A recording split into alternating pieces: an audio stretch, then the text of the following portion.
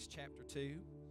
If you read much in your Bible in the book of Acts early on, very early on, it's a terribly dark time because it was not long at all after Jesus Christ had been put to death. And there was a constant desire among the people for bloodshed. The people were in no mood to endure followers of Jesus. You have to remember that only a little over 500 people saw Jesus after he was resurrected from the dead. And so the majority of the people didn't even really believe. And so if you think much about today, it seems like history seems to be repeating itself in the day that we live in, because we also find ourselves living in a society that just seems like it's growing darker by the day. Would anybody agree with that? We find ourselves living in a world that's growing darker by the day, but yet we see in Acts that God found this group of 120 people. They were ordinary people, whether you realize it or not, just like you and me. 120 ordinary people who just simply said, Lord, I want to make a difference in this dark time that I'm living in. I want to make a difference in this world. And they believed that despite their insufficiencies, that God had promised them power to be a testimony on this earth to other people. And so what did we find them doing? They gathered together and they began to pray. If you'll stand with me all over the room this morning, we're just going to read one verse of Scripture. Later on, we'll finish this passage. But we're just going to read Acts 2 and 1 this morning. And this foretells of the coming of the Holy Spirit. The Word said, when the day of Pentecost had fully come, they were all, say all, with one accord and in one place.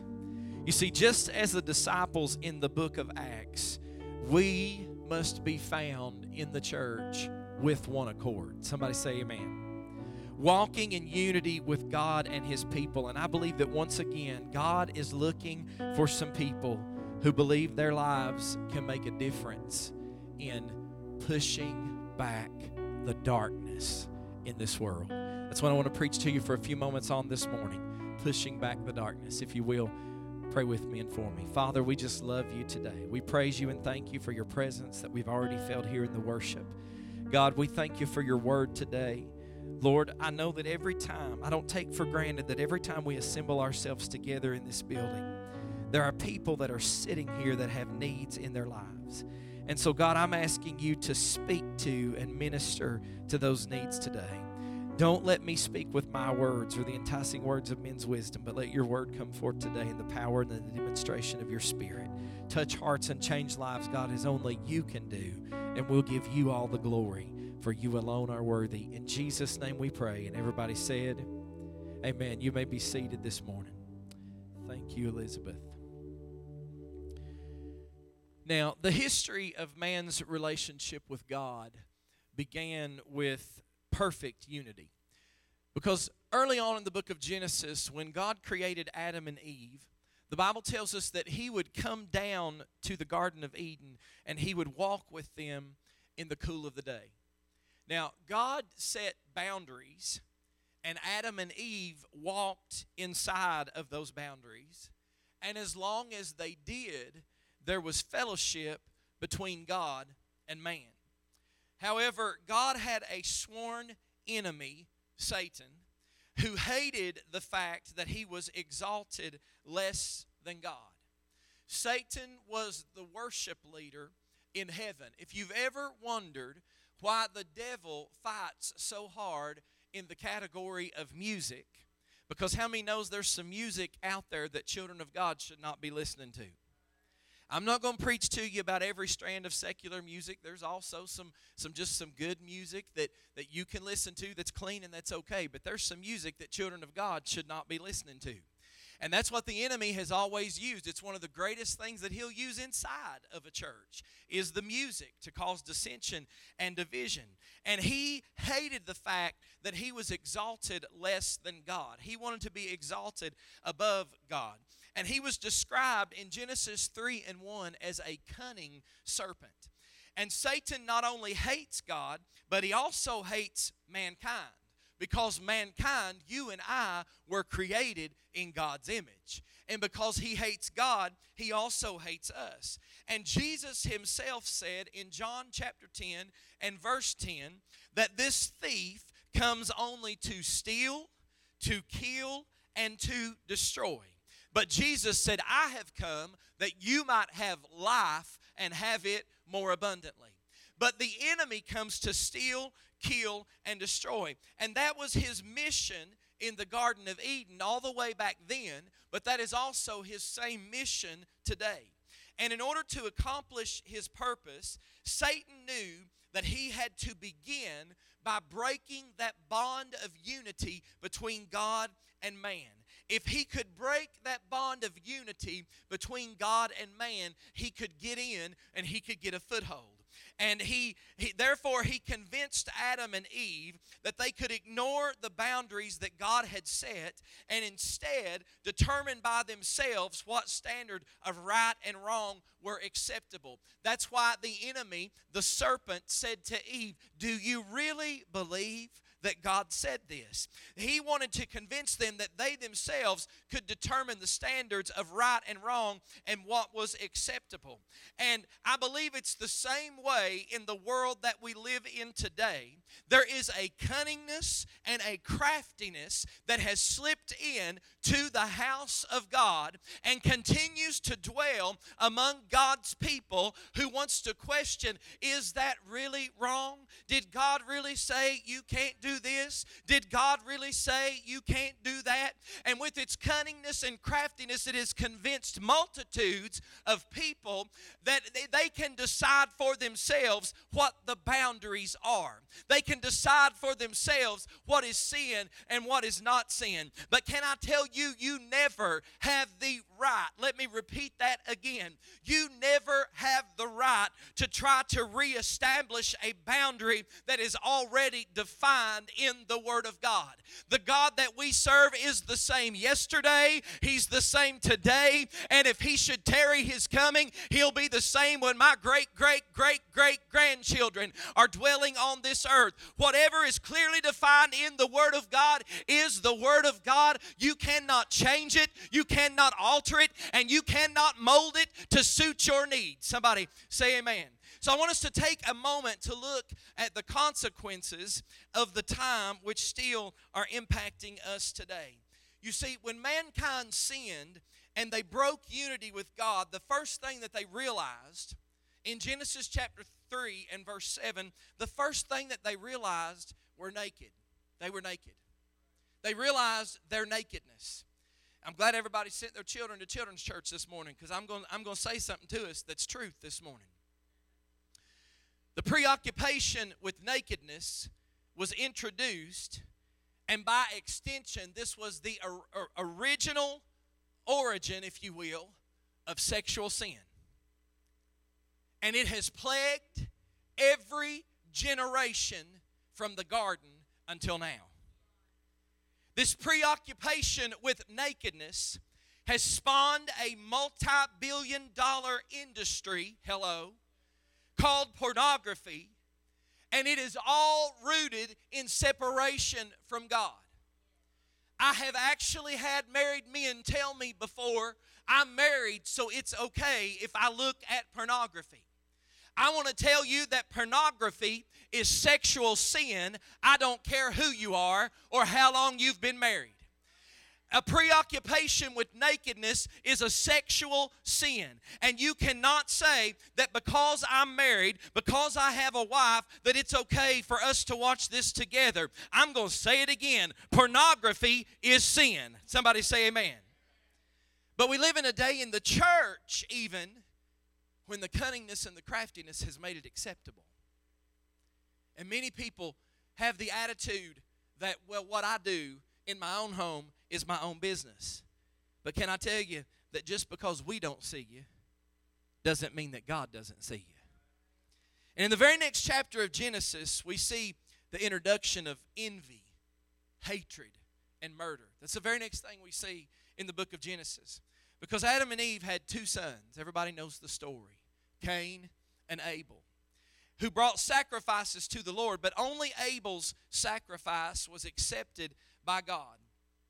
And because of this, Cain's heart was just soothed with envy and hatred. And it ultimately led him to murder his own brother. And when God himself came to him and asked, "Where is your brother?" he nonchalantly replied in Genesis 4 and 9, "How should I know? Am I my brother's keeper? Why would I know that?" And so here we see another consequence of separation from God. It leads mankind to commit murder without conscience. It leads mankind to do the unthinkable, but yet justify it in their own mind. Well, I read another passage of Scripture. It's really going to get quiet now. That tells us the power of life and death is in the... James said, "This is the most unruly, evil part of your body." And I'm afraid that we have come to a place in the church age in which we live where we feel like sometimes we are justified to take our tongue and curse somebody else. I'm not talking about curse words. I'm talking about speaking evil against them and curse somebody else. But then again, I read another passage of Scripture that says blessing and cursing can't come from the same mouth. It can't come from the same tongue. And so we get to this place where our conscience doesn't even bother us anymore when we murder our brother with our tongue or our sister without a cause. And so when the religious crowd around Jesus claimed to be the children of Abraham, here's what he said to them in John 8 and 44. He said, "You are of your father, the devil, and the desires of your father you want to do. He was a murderer from the beginning," all the way back to Cain, "and does not stand in the truth because there is no truth in him. When he speaks a lie, he speaks from his own resources, for he is a liar and the father of it." In other words, he's saying, you want your own rules. You want your own boundaries. You want your own way, and you will even kill to get it. See, that's exactly what happened. And eventually, later on, they even killed the Son of God in the name of religion. Do you realize that? When they killed him, they were justifying it of their own accord, saying that they were killing him in the name of religion for even saying that he was the Son of God. And it was the beginning of mankind wanting his own way all the way back then, even to the point of taking the life of anyone who got in the way of those objectives.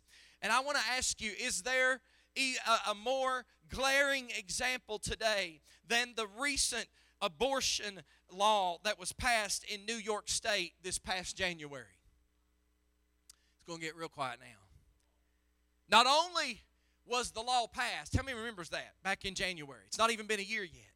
Not only was the law passed, but I began to think about that this week because I'm going to tell you what I read across in Leviticus chapter 18 here in just a few moments.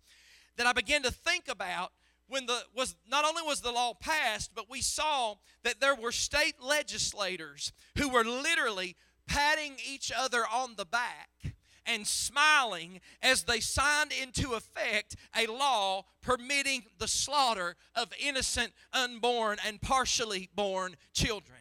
And in many cases, I want to tell you, in many cases, it's a license to murder for the sake of convenience. Hello. But we read God's warning in the Old Testament about the abomination of the nations. I don't know if you've read, but look it up and read in Leviticus chapter 18 and verse 21 about a pagan god by the name of Molech. And this pagan god was the god whom people would sacrifice their own children before this god. I want to ask you, what makes us any different in this generation today? What makes us any different when we stand by? Somebody says, oh, preacher, you don't need to get political. You don't need to get all of those things. You don't need to get that riled up in the church. I want to tell you something this morning, and I'm going to say it regardless of who likes it and who don't. If you can support somebody that is not pro-life and you are a child of God, you better go back and revisit your roots. You better search the Word of God. You better find yourself a prayer closet, and you better get in it and pray till you've prayed through. And not too far down the road, as the earth was repopulated after the great flood, we see humanity was still on its own quest to be as God. And the people said in Genesis chapter 11 and verse 4, and they said, come, let us build ourselves a city and a tower whose top is the heavens. Let us make a name for ourselves, lest we be scattered abroad over the face of the whole earth. So we find here that they began to build a tower, the Tower of Babel, as it was known. They began to build this tower to prove that to the whole world that they could reach the heavens by their own strength. But if you read the story, you find out that what happened was the Lord came down, He confused their speech, and He scattered them abroad. And here we see the introduction of yet another consequence of disunity with God. A level of division among the people so severe that they could no longer even communicate with each other.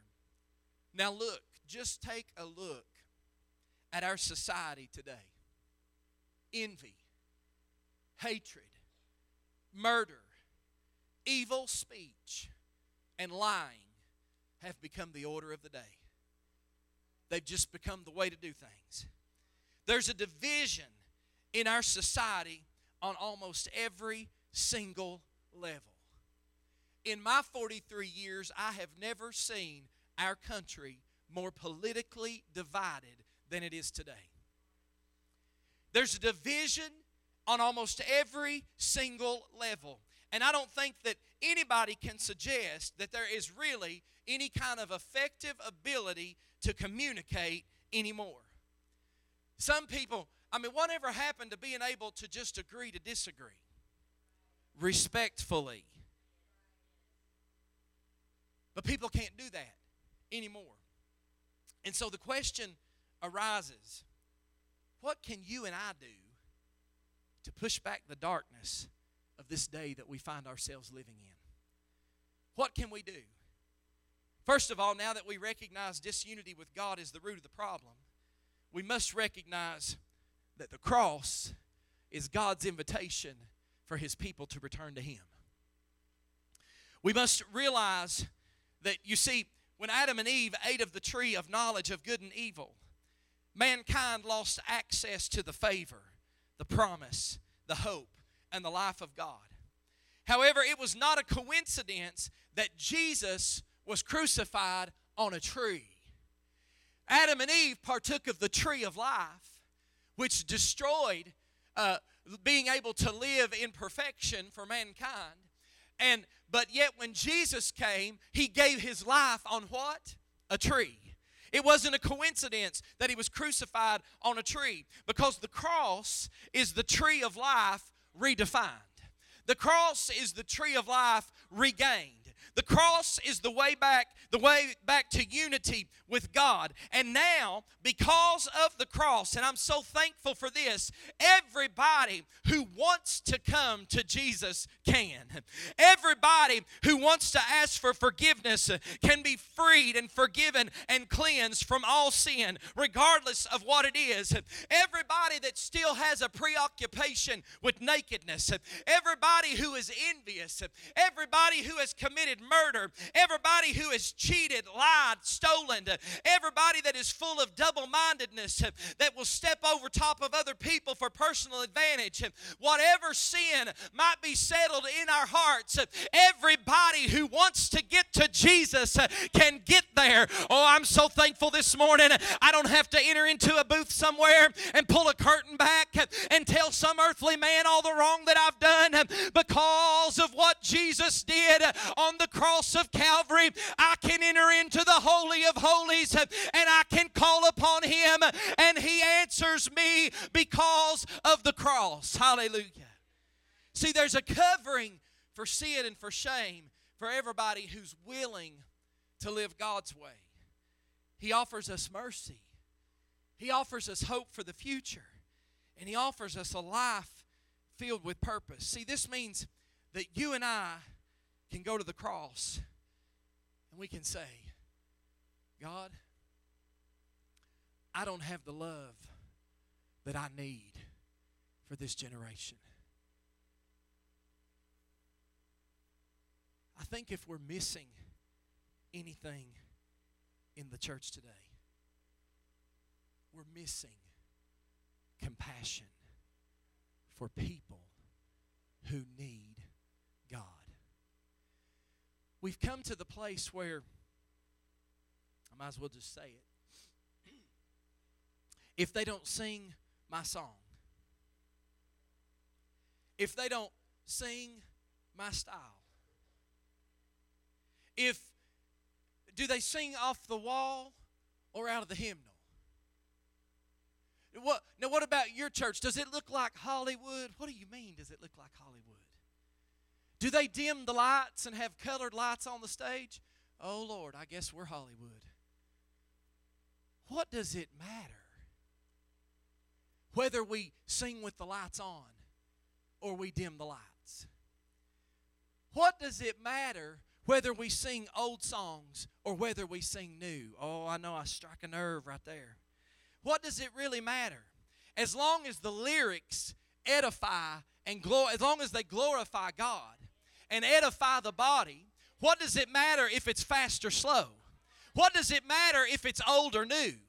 What does it matter if we use a screen or if we sing out of a hymnal? What does it really matter? We've come to the place in the church where we're so consumed with doing everything our way, everybody looking the way we want them to look, everybody acting the way we want them to act, everybody doing exactly what we want them to do, that we have missed the point of what Jesus Christ placed us on this earth to do. And that is why I'm just going to go ahead and say it.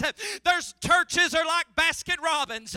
There's 31 flavors of ice cream, maybe even more right in our very city. So if somebody decides they don't like your flavor, they just go on down the road somewhere else. Well, I came to tell you this morning, God did not call you to like a certain flavor. God did not place you in a church so that you could decide when and if you go and what you do. God has called you to be a light in the darkness. God has called you to have compassion for the lost. And God has called you to win our city to the kingdom of God. That's what He's called us to do. And we can go to the cross and we can say, God, I don't have the love that I need for this generation. Because on the cross, captivity was taken captive. Ephesians 4:8 tells us that gifts were given to men. What God is saying is walk in unity with me and partake of me, for I have all the love you'll ever need to reach the unlovable and to make a difference in your time. God is looking for some people who truly desire to be difference makers in the world that we live in. Making a difference for the kingdom of God. And secondly, we need to be filled with the Holy Spirit. You see, when the people, I want to show you something. When the people built the Tower of Babel, they lost their ability to communicate and relate with one another.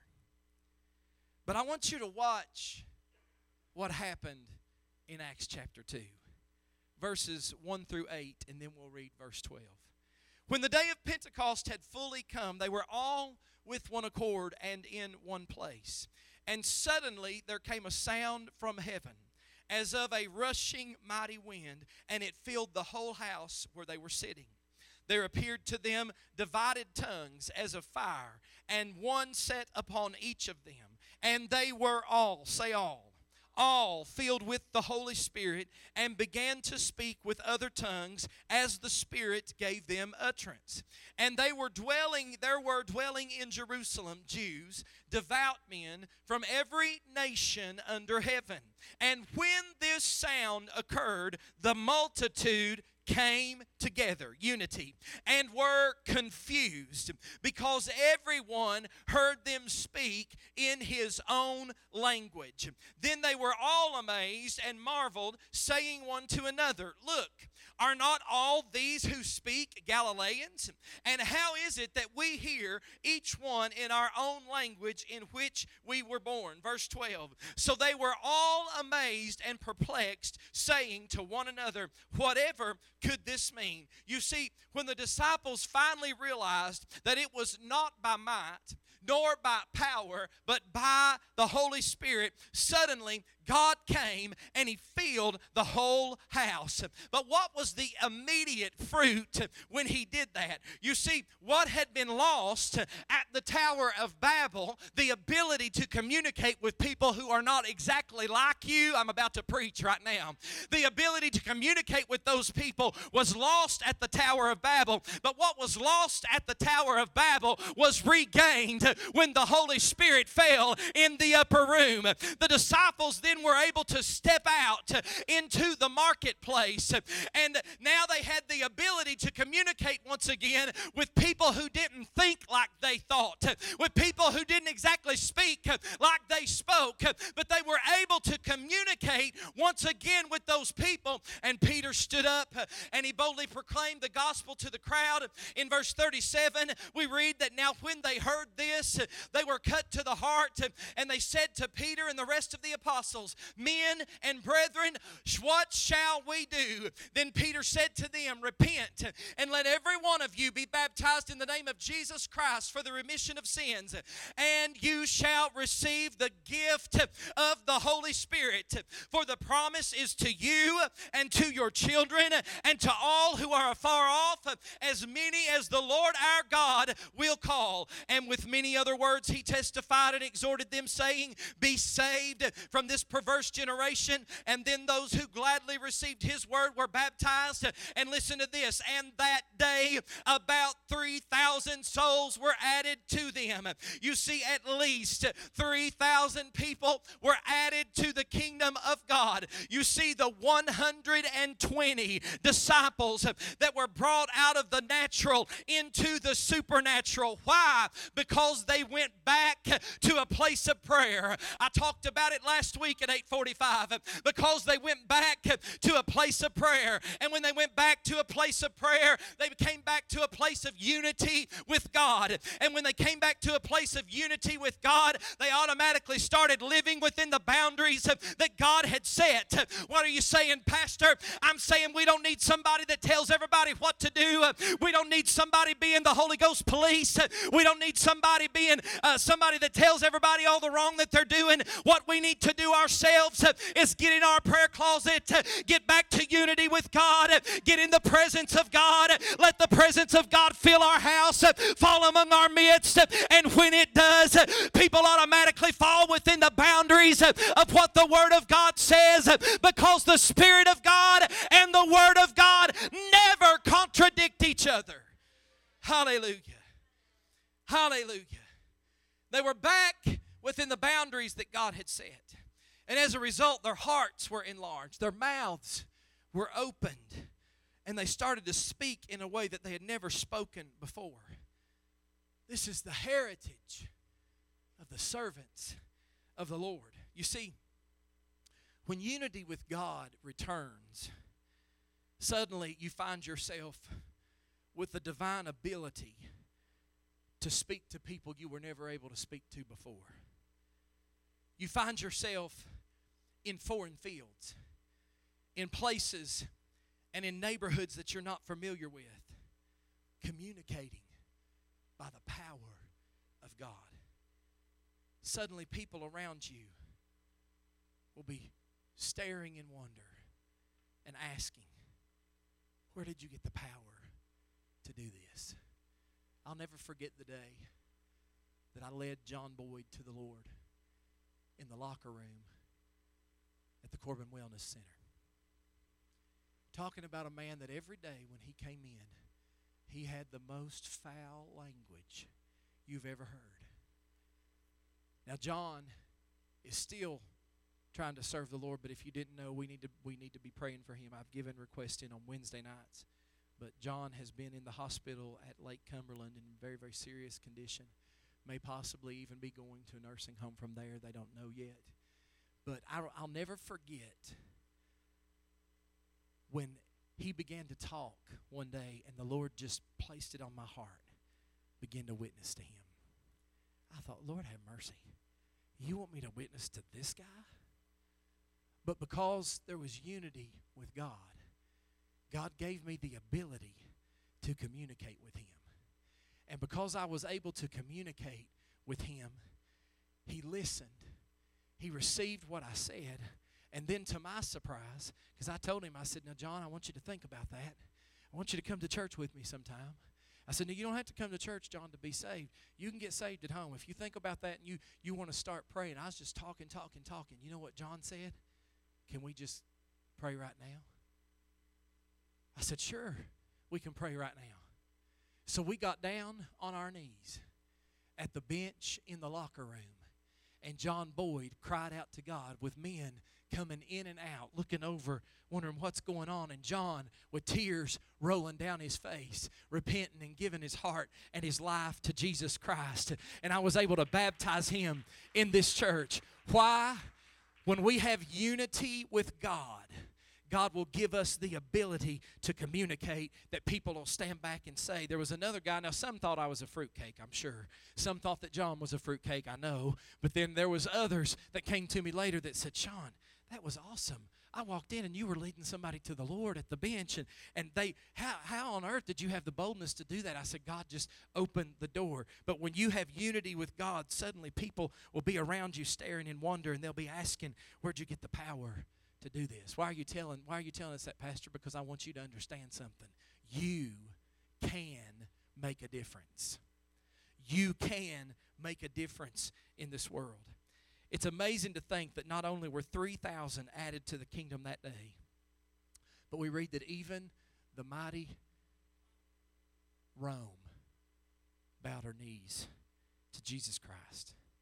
It was all because the hand of God was upon 120 ordinary people who decided to come back to a place of unity with him and with one another. And this is why I believe that the godless ideologies, if you will, of the day that we are living in can also be brought back to a place of surrender to Jesus Christ.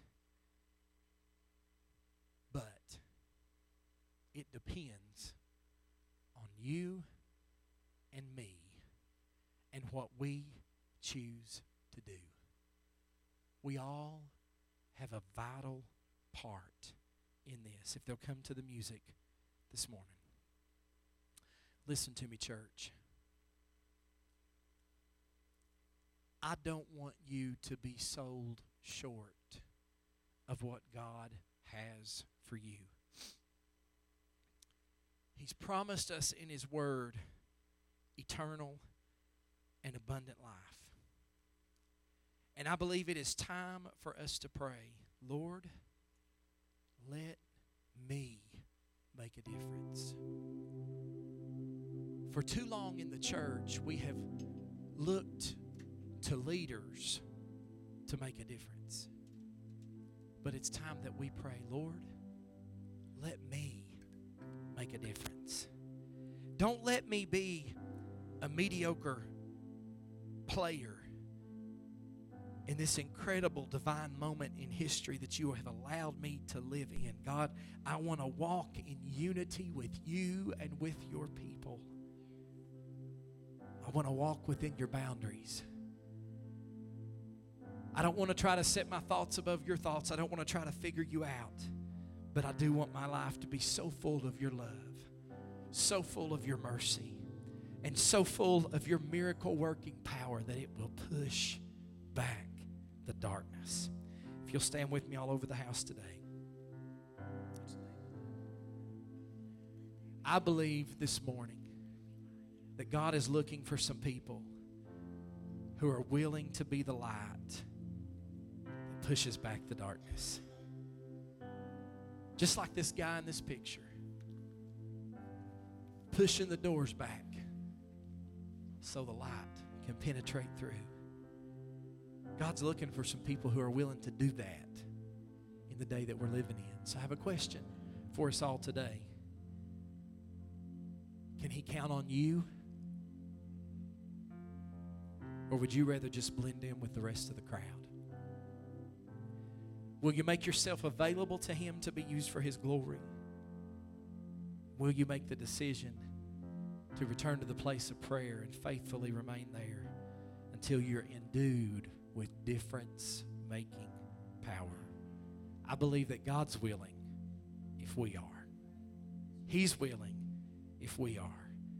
God, help us to be a church, to be a people that is actively pushing back the darkness and penetrating the world around us with your light. Father, today I thank you for your word. I thank you, God, that you desire to do something within us greater than ourselves. So God, I pray today that as we open this altar and as we spend a few moments in prayer with you today, God, I pray that there would be many, whether at their seat or in this altar, God, that would kneel and they would say, God, I want to be a difference maker. Would you use me to push back the darkness in this society?